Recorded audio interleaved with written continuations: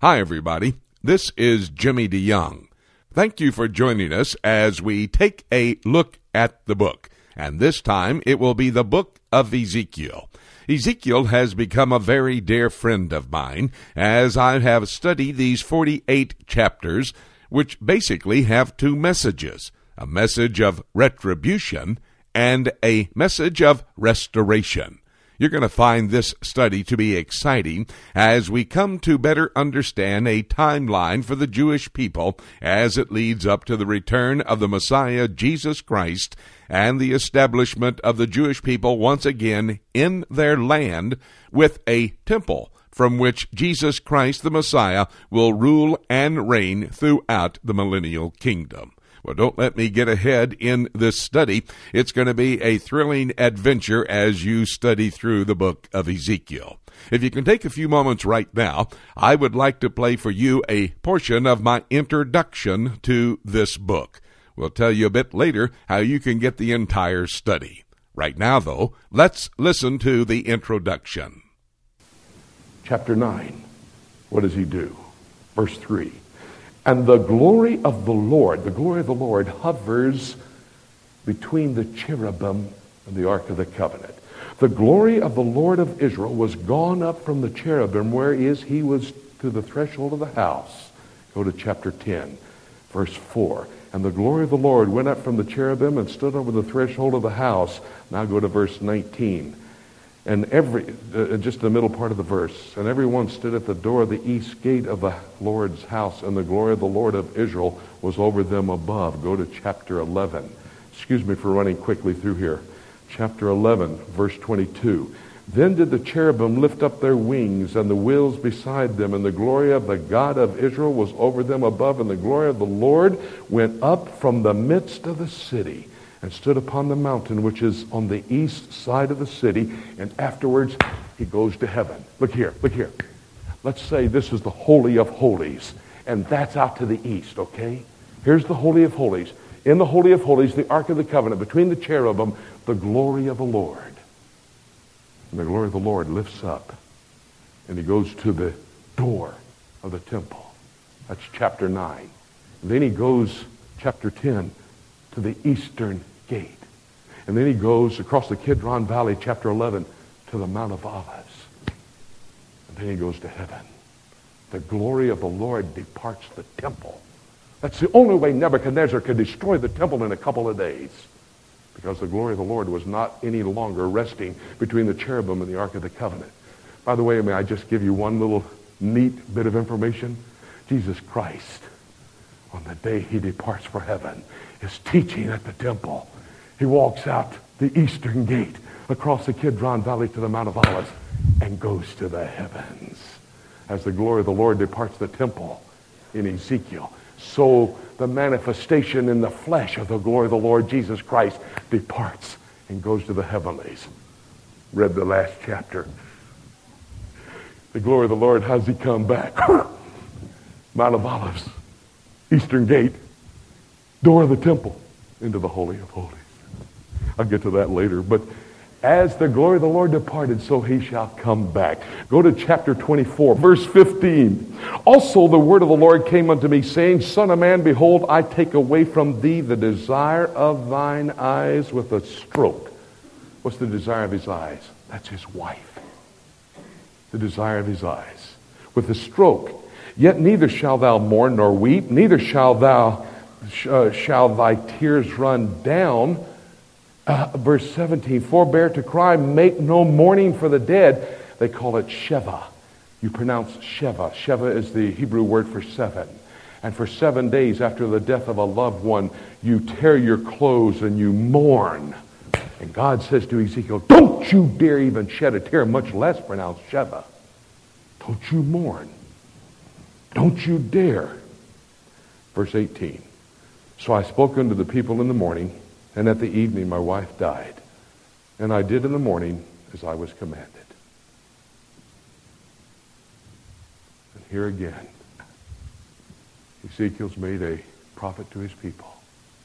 I've been married to one woman for 43 years. I love her.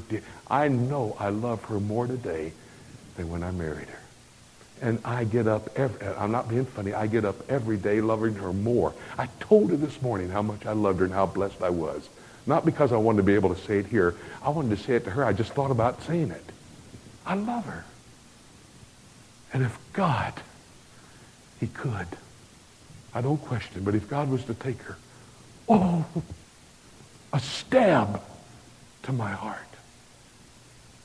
Ezekiel, your wife's gone tomorrow. Don't you shed a tear. Don't you mourn. Yes, sir, God. Ezekiel, cut all your hair off. Yes, sir, God.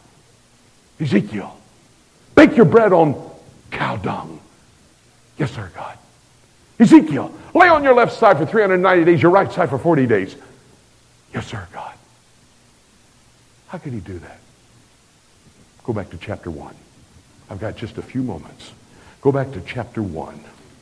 I want to show you how Ezekiel could do that. Chapter 1. Now, I'm not going to take much time, but I tell you what, the reason I'm not taking much time, I don't know how to explain it.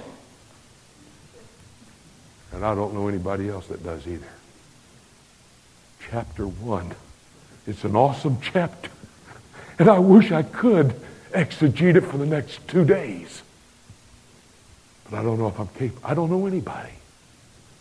What did he see? Remember, he's out there on a certain day, and he sees visions. He's by the Chebar River, verse 3. Verse 4, and I looked, and behold, a whirlwind out of the north, a great cloud, and a fire enfolding itself. Now, what in the world does that mean? A fire enfolding itself. I'm not sure. Now, this is the King James, glory to God, hallelujah. This is a King James Schofield. Wow! But I don't know. They didn't explain it. Go ahead. Look at verse 5.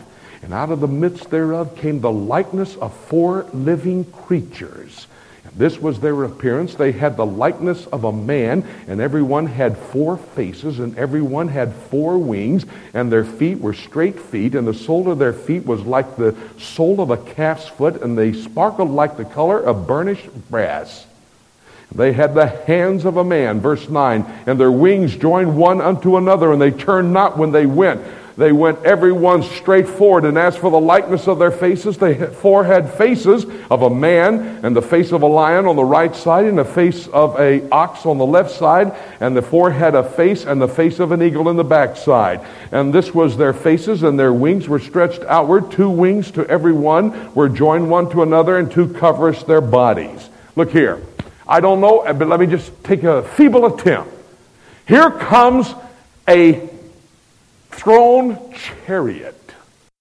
Thank you for taking a few moments to study with me an introduction to the study of the book of Ezekiel. It is one of the ancient Jewish prophets who reveals to us basically 2 messages, as I've said, a message of retribution and a message of restoration. As we focus on the Jewish people today, we can come to an understanding of where God is in his timeline for the end times. This will be an excellent study for you to come to a better understanding of how God will work with and among the Jewish people in the last days. If you would like the complete study, because you've only been able to listen to the introduction at this time, but the complete study is available on our CD audio 5-hour series of Ezekiel. For more information as to how you can purchase the entire study, you can call our toll-free number at 8Prophecy8, and that's translated into 877-674-3298. Or you can go to our website and go to our shopping mall and make your purchase. Our website address is www.prophecytoday.com. Again, let me thank you for joining us with this introductory study to the book of Ezekiel. It gives us evidence of how close we may well be to the shout when Jesus Christ calls us up to be with him.